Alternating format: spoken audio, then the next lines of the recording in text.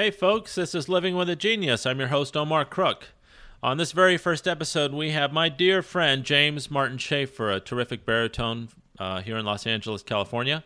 I've known Marty for 20 years. We went to college together, and we're still singing together and hanging out together. And I hope you enjoy the interview. Thanks for tuning in.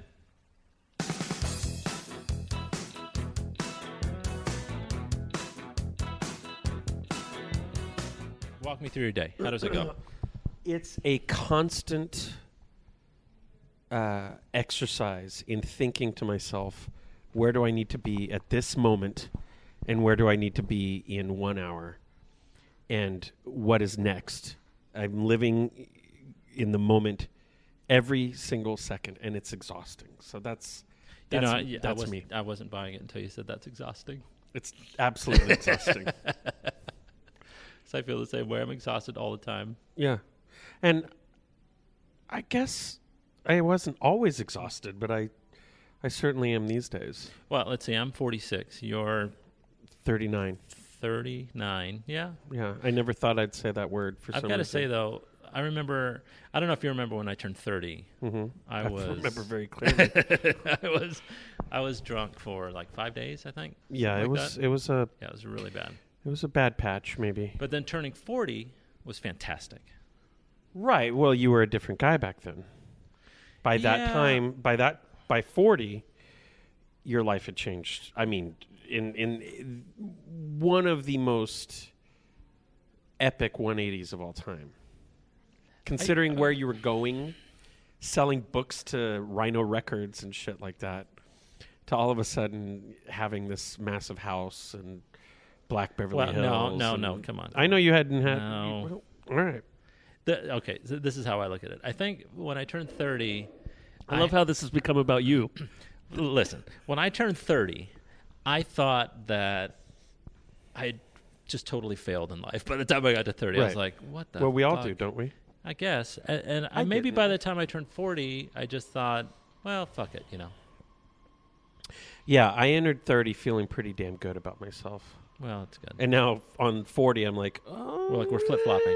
Let's not cry. Yeah, like we're flip-flopping. All right, let's talk about. So that's what it's like being me. It's just always thinking, what's in the immediate future? Yeah, like what do you have to deal with right now? What's next? Yeah. I guess that's pretty common. Let's talk about what you do for a living, because I think the people that are listening to this podcast probably know who you are on some level, but let's go over how you got into music.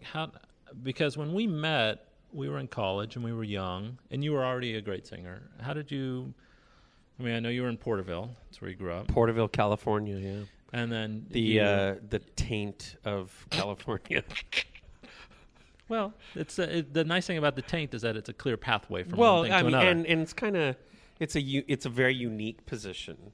Porterville rests at the base of the Sierra Nevada, the majestic Sierra Nevada, and abuts the heart of the... Did you just say abuts? I've never heard you say abuts in 20 years. That's not true. I used to say whilst until I got so much shit for it that I quit saying it. But it also abuts the San Joaquin Valley. Yeah. And so you get all the smog from the valley because it gets compacted because of its closeness to the mountains. But how did you get into music? Were you were in choir? How did I get into music? Yeah. Both of my older brothers were very musical. I didn't know Johnny was... Oh, that's right. Yeah. Yeah, he's a big deal. Sure. Johnny Shea, everyone. He actually, he has a Spotify, and he gets 1,000 downloads a week right now. He does? Yeah, on Spotify. I didn't know that. Yeah, he'll release a song, and it blows up. So he's...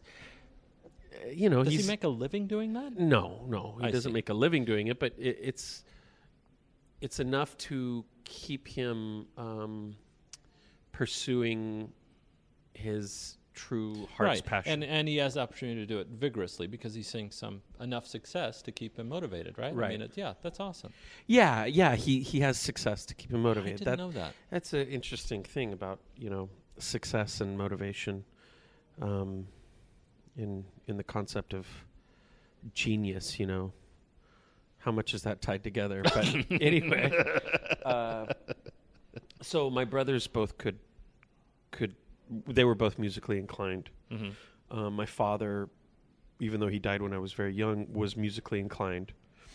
We grew up in the Lutheran church, which Lutherans are known for singing a lot. Is that right? Hymns and whatnot. Uh-huh. Wouldn't you agree? I actually have to say that I've never been to a Lutheran service. That's Rebecca This is Tomlinson. Dr. Rebecca Tomlinson, also an esteemed colleague of mine at the Los Angeles Opera Company. Anyway, so I,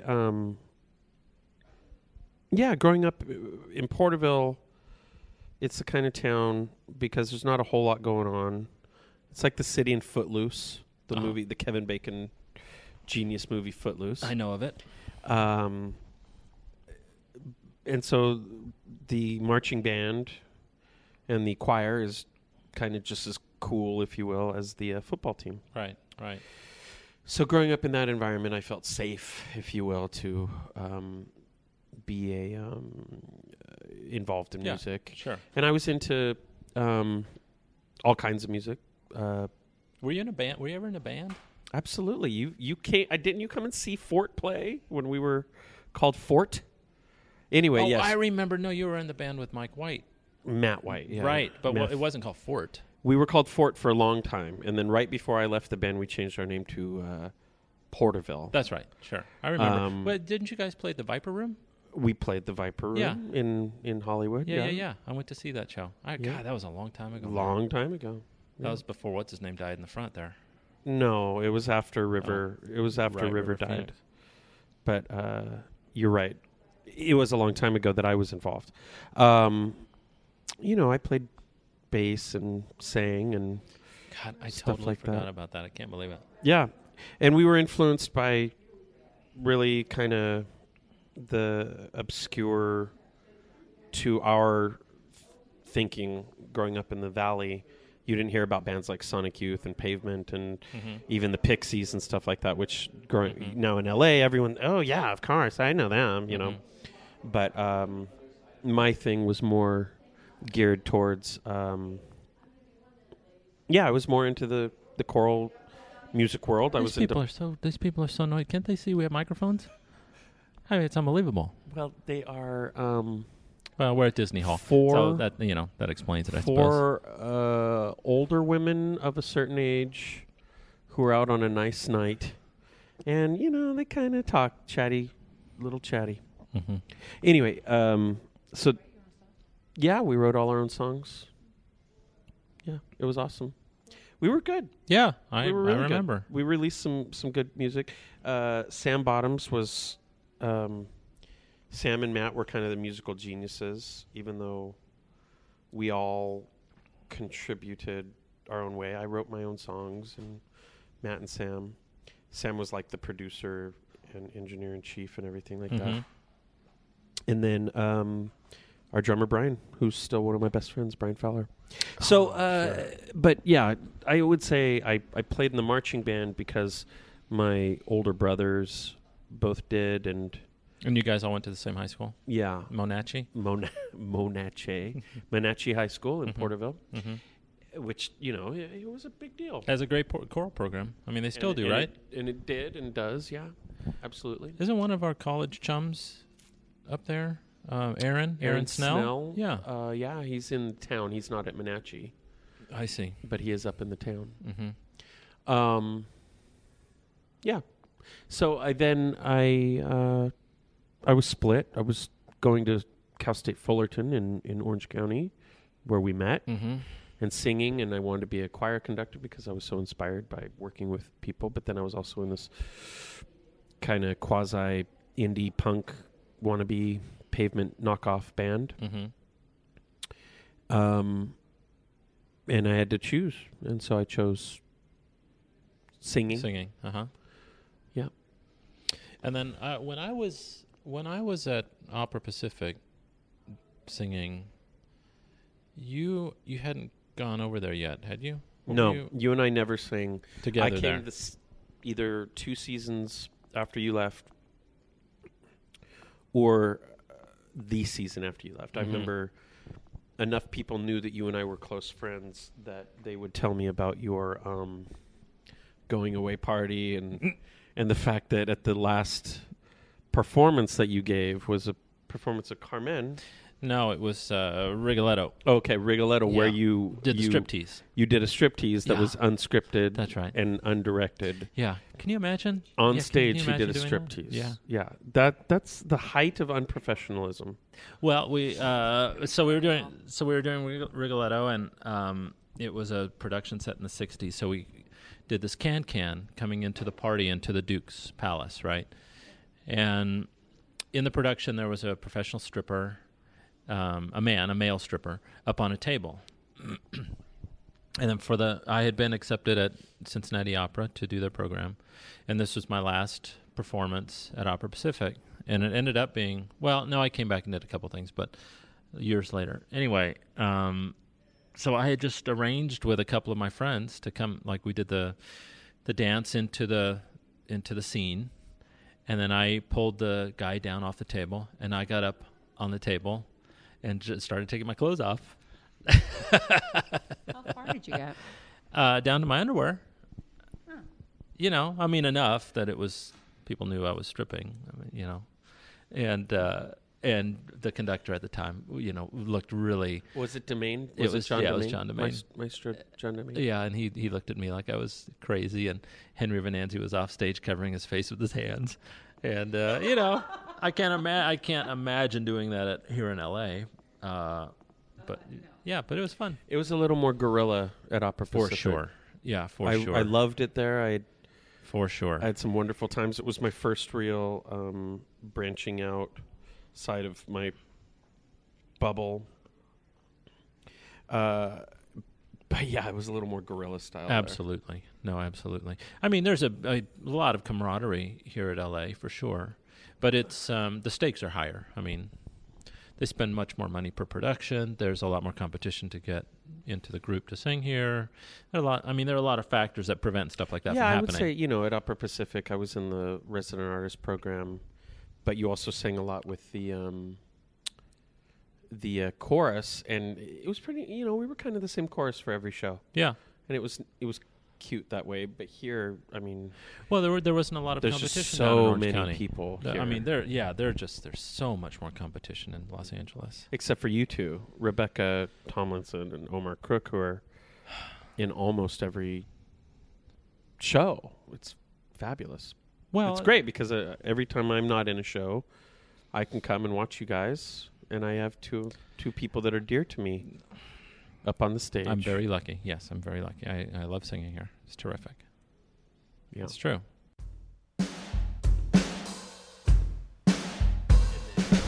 All right, so we're back.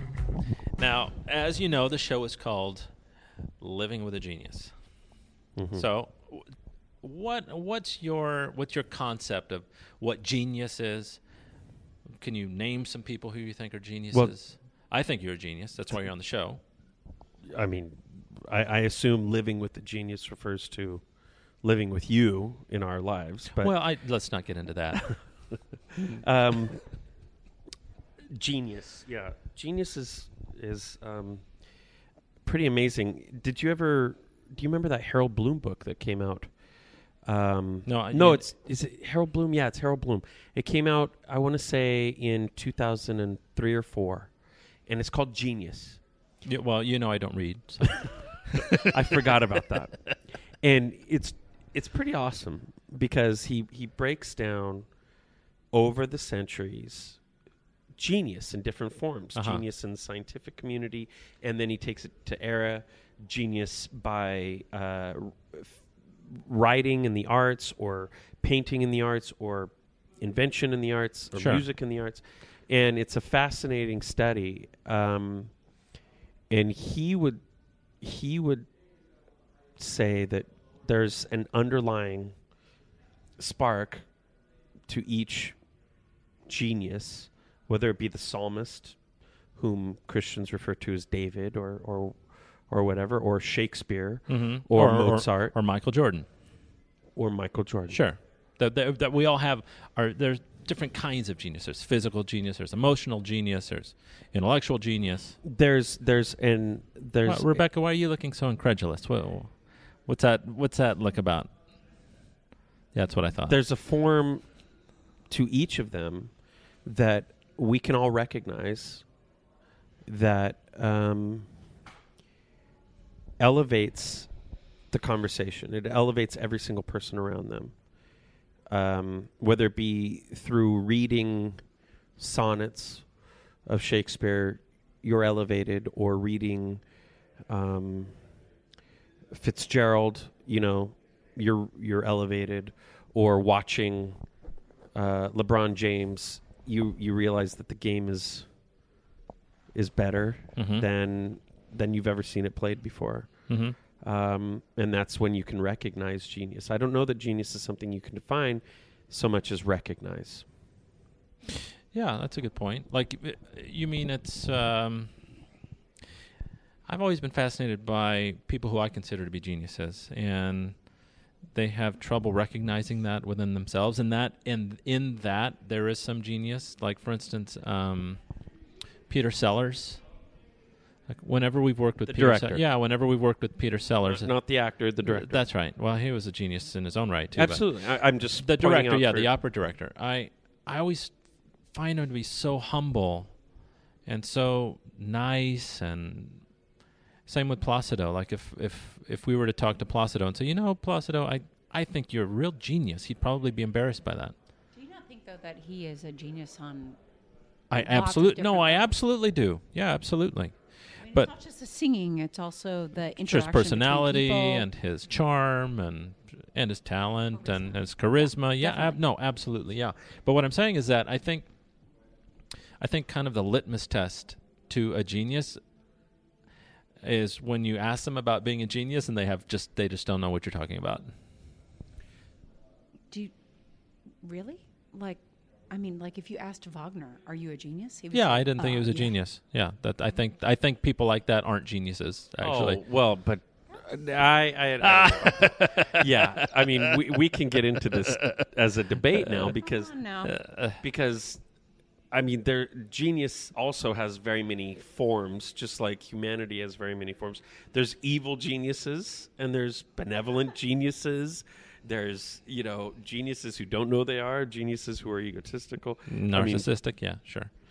So, I mean, Okay, yeah. I don't think that should be the defining thing. All right, that fine. might be the attribute that you are most attracted to, though. I think think that. it's Genius. that's right. The humble genius, I think, is very I mean, attractive. I That's can what I promise love you- about you. Michael Jordan knew he was a genius, and for me to speak over you saying that you think I'm a genius while saying the words Michael Jordan makes me the probably the worst person in the world. But anyway, anyway, I guess genius is relative. I think we're also saying that, Yeah, that's true. genius pops up in our lives in different ways. Sure. And so to a certain extent, genius is both subjective and objective. There are IQ tests that you can say, this person's IQ is 157, hence he's technically a genius. Mm-hmm.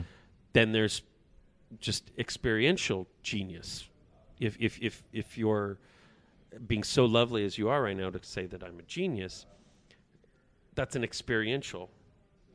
Yeah, maybe there's some. Maybe it's my own insecurity too. Like I maybe I confuse genius with envy. What? Well, so in other words, you see something. Yeah, like in I've these always people admired. that you I've always recognize. admired that you're very confident in what you do. You're always well prepared. All the things that I'm not in this business. Well, that's sweet. I appreciate that, but I think that just makes me professional, not genius. Well, like maybe, yeah, I'm pretty unprofessional. That's true. I would say that, given your resume, that you're being overly modest Well, I don't know about that. to a depressingly long level. There you go. So who have you worked with that was? Tell me your favorite person to work with since you've been singing, and your least favorite person that you've worked with as a singer. You don't necessarily have to name names on the negative part. Right. I'd love it if you would, but I totally understand. Well, I've been very blessed in my life in terms of Southern California to be able to work with a lot of the big names who've been in classical music. Sure. One of our closest friends and the guy who was the best man at my wedding, Robert Eistad, who is the future head of all of music in Orange County. Essentially Pacific Chorale, and he's head of the voice Cal State faculty Fullerton. at Cal State Fullerton. Go Titans. He is someone who I owe a lot to and who I truly do love working with. Sure. Because he and I have the same sense when we are studying a score and working on something. Maestro John Alexander, again, you're my mentor. Sure. Taught me everything I need to know, whether it be he scared the shit out of me through when I was fear. Oh boy! Oh wow! He was a benevolent papa, but he was truly terrifying, and he taught through terror. Yeah, he did. He was really proud of us too, though. I mean, he didn't keep any secrets about that, which I love that about John. I love him so much, and I owe almost everything in my career to him. Mm-hmm. In terms of just getting a start, knowing what it means to be a professional, sure, always being prepared. I'll relate one story to you. In terms of that, I was John had essentially given me the solo and the Fauré Requiem, which they aren't huge, but they're a big thing in the Fauré Requiem, and everyone knows it and loves the Fauré Requiem. And John had essentially given them to me, but he asked me to come in and sing them for him. Sure. And this was a concert that he was not going to be a part of. It was going to be Bobby McFerrin, of all people. Don't worry, be happy. Yep. He's also a conductor, or at least he was for a long time. Right. And he was conducting this concert. And so John basically just wanted me to come in and hear how I did it. And I came in unprepared. I will admit that. I was at a point in my age and life, Maybe took things for granted a little bit. Early 20s, sure. Took things for granted. Right. And I came in, and I after I was done, he goes, "All right, well, okay," and he sent me on my way. And it was like, oh no, this didn't go so well. And so he set up auditions, and they flew in people from New York for these auditions to hear it again. Man. And this is something that I had in the bag, and I blew it. And I had, at the time, long hair, and I think I showed up for the audition, quote unquote, hungover, like t-shirt, jeans, probably hungover, if I'm being honest, kind of thing.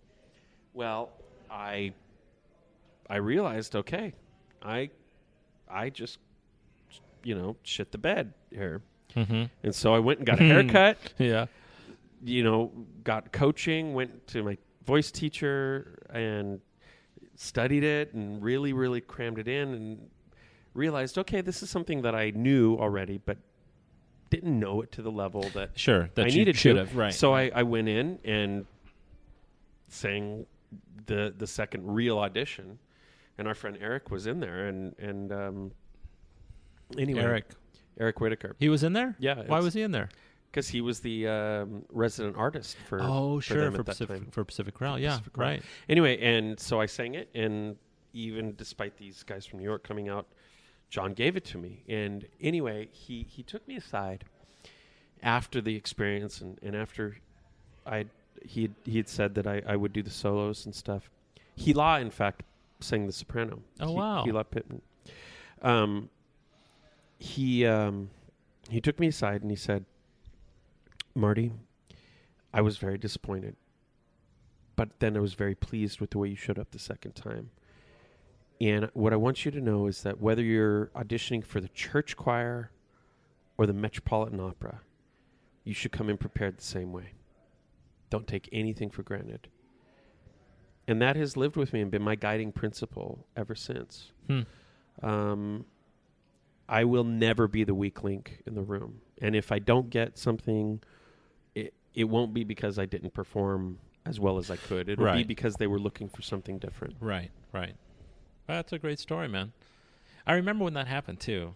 I don't think I knew all the little details though. Yeah. It was a humbling experience. But, I was living in that frat house kind of thing. Yeah, sure. With my friends on Roberta Avenue in Fullerton, California. And sure. 5 of us just building Christmas trees out of beer bottles. And so tell me your worst experience. Was that both? Was that your best and worst? That was pretty close to my worst experience. Really? I would say my very worst experience, though, was, again, I was young, and I'd been hired by the Hollywood Bowl Orchestra, John Mauceri conducting, sure, to sing the Mandarin.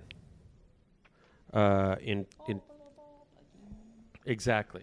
Turandot, and this was the first real opera gig I'd had outside of college. Right. So it was a huge deal. We had a similar experience with our kind of debut, actually. Yeah, yours was the Hollywood Bowl too. Yeah, with John as well. So I get in there to the there was no pre-coaching with him or anything like that, which subsequently I'd always had with him, but this was the first one, and it went this way.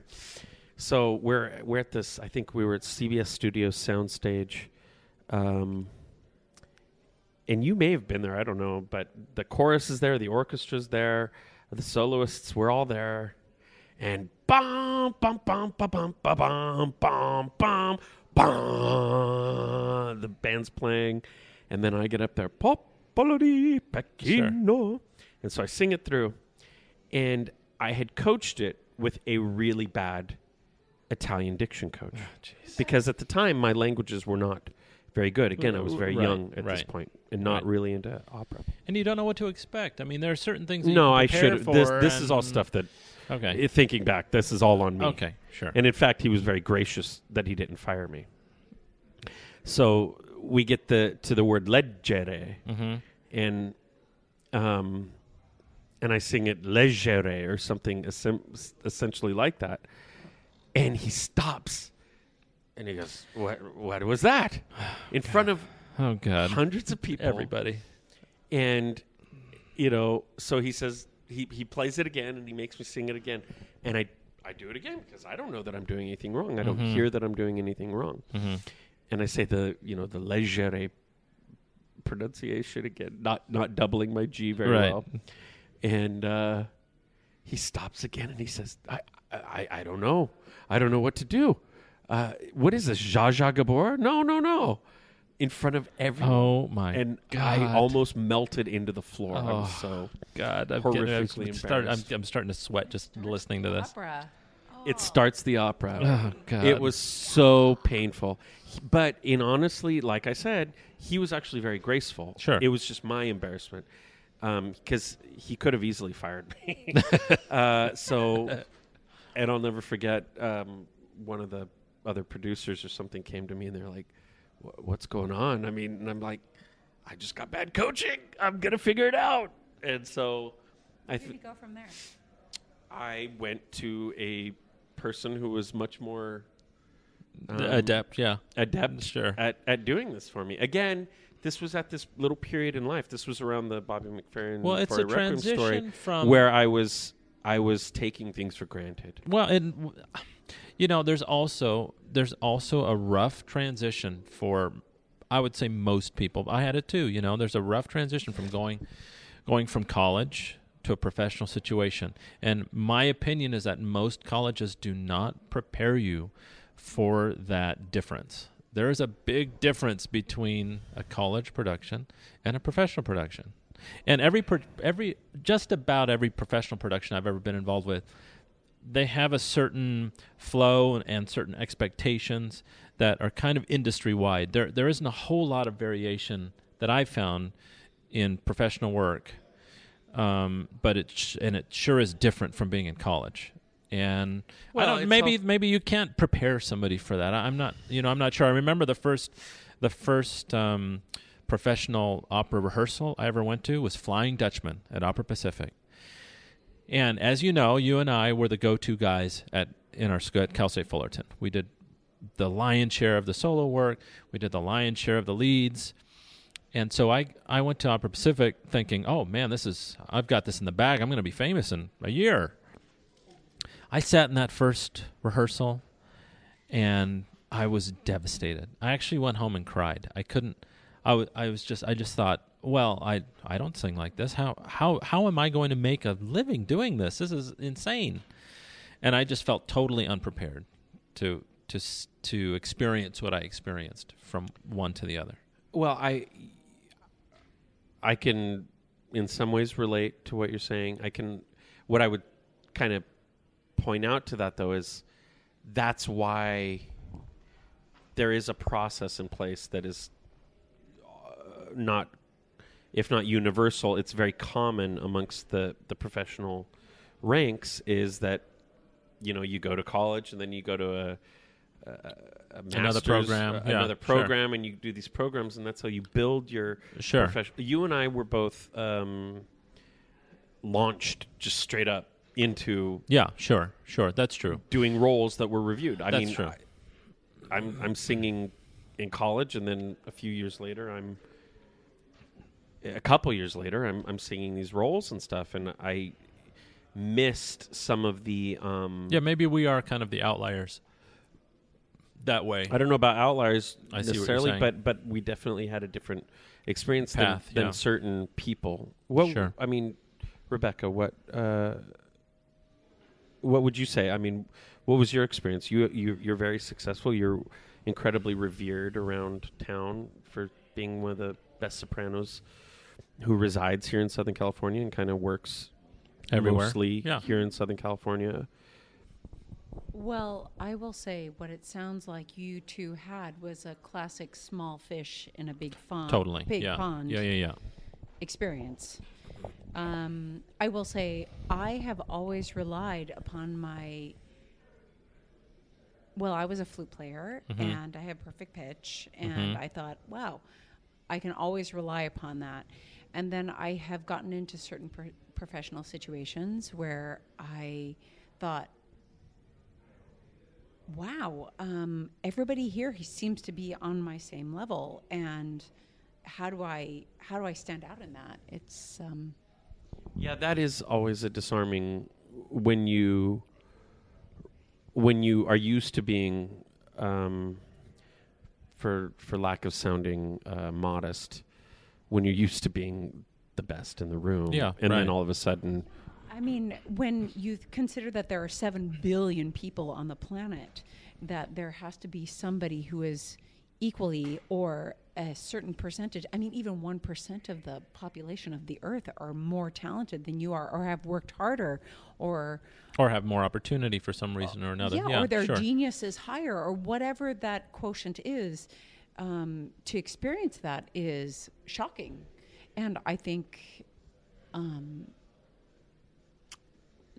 nobody can anticipate that. The first time you encounter it is... Yeah, so maybe there's some universality to what I'm saying.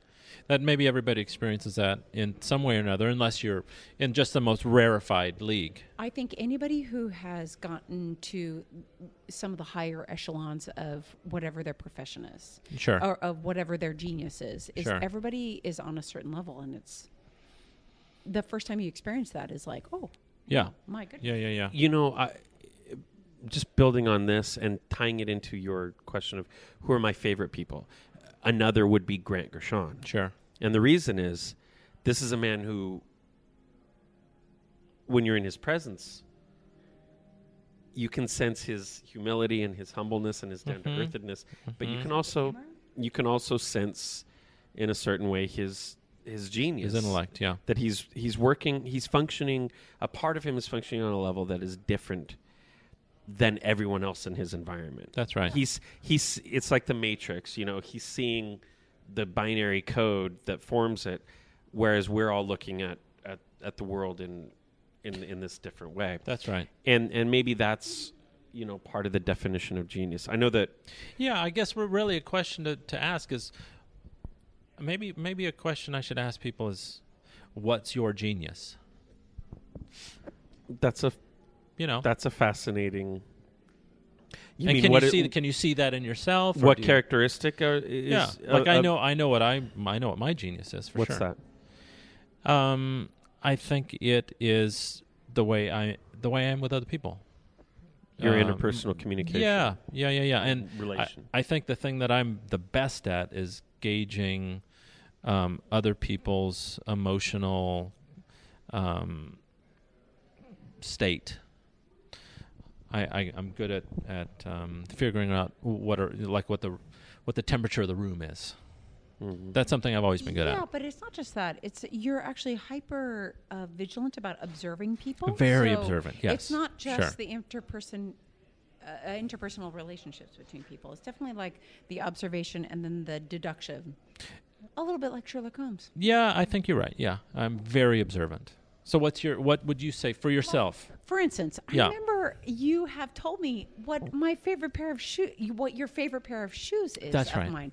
And I'm thinking, what? He knows what my best pair of shoes is? Yeah. It's strange. Yeah. No, I do. I notice everything about people. Sure. I think that is probably your genius. Sure. And relationship, how that relates to other things. Yeah. Sure. Totally. Yeah. Okay. Thank you. I'm a freaking genius. What's your break? That's a break. No, what do you think your genius is? And is it fair to? Honestly, is it fair to ask somebody that question about themselves? And the way they answer that is that I don't think so. No? I think that you can ask someone what is it if they were to define the quality about themselves that maybe sets them that's right apart, that gives them stands success above everything else about themselves. But to define genius in yourself is so much hubris that it's kind of gross. Like what you just did made me a little nauseous. Yeah, no, see, that's my genius. Well, then, if what I thought was your genius is truly your genius, then you should be able to tell him what his genius is. No, okay. That's an interesting thing. Okay. I would love to hear that because I will say what I think I do best that sets me apart from others in my environment. I know what that is. Well, there's one trait that you possess that I've always been envious of, and I actually try and copy it sometimes, and that's your stillness.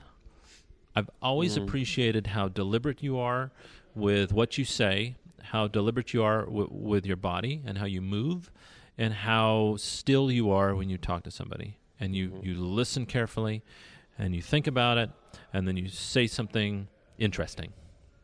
That, to me, is your genius. That's a fascinating thing because it actually builds off of, if I was to say what I think I do best. First of all, thank you. I think, of course, that's very. Basically, what I'm saying is that you're kind of slow. I would say. And simple. I like that about you. Well, slow and simple. That's how I like to keep it. like a syrup. I don't believe that 1 + 1 should equal 2. Obviously, Terrence Howard and I are in the same boat with that. Anyway, that's a real thing, by the way. He really wrote a paper about it, and anyway. What I think I can do well is take a concept or an idea or something that someone else maybe has created first, synthesize that, rework it to where it works for me and what I'm trying to accomplish. It's not very original. It makes me feel like a bit of a hack. Well, I'm an editor too. Really, what you're describing is a great editor. Honestly, it is amazing that you say that, because I honestly feel like that is what I do really well as well Wait a minute. in classical music. In classical music, yes, but as it relates, okay, so Omar just said that my stillness and my communication style and my steadiness, well, that wasn't something I used to be. It's something that through some mentorship and some guidance, I realized, you know what?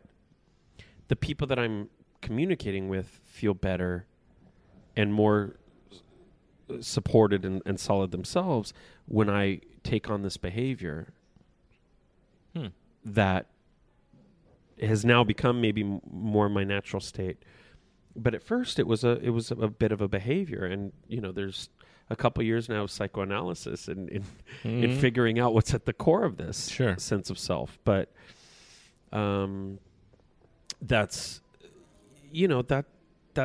that's what I feel strongly to do. It's interesting though, Rebecca, that you are able to relate so keenly to it. I mean, the look in your eye is telling me that, wow, oh, brother, there's another person who synthesizes that way. No comment. No comment. What do I have to say about that? Nothing. That was a dummy tangent that'll be edited out. It's true, because I hear what you're saying, and because I've known you for so long. I mean, I remember the way we both used to be. I think I was a lot more frenetic. I think I was a lot more, even more than I am now. Yeah, I think for example, I've settled down too. I don't know if it's a function of my age. My knees just fucking hurt all the time, and I'm just fucking tired. Well, in terms of observational change, yeah, from two people who are so intimately friendly as you and I are, you just became a friendlier person at a certain point than you were when I first met you. And you were a nice, great guy when I first met you, which is why, we were instant friends. But at a certain point, you got knocked down a few rungs, and you realized, I want to be happy. Yeah. And so you just became a friendlier person.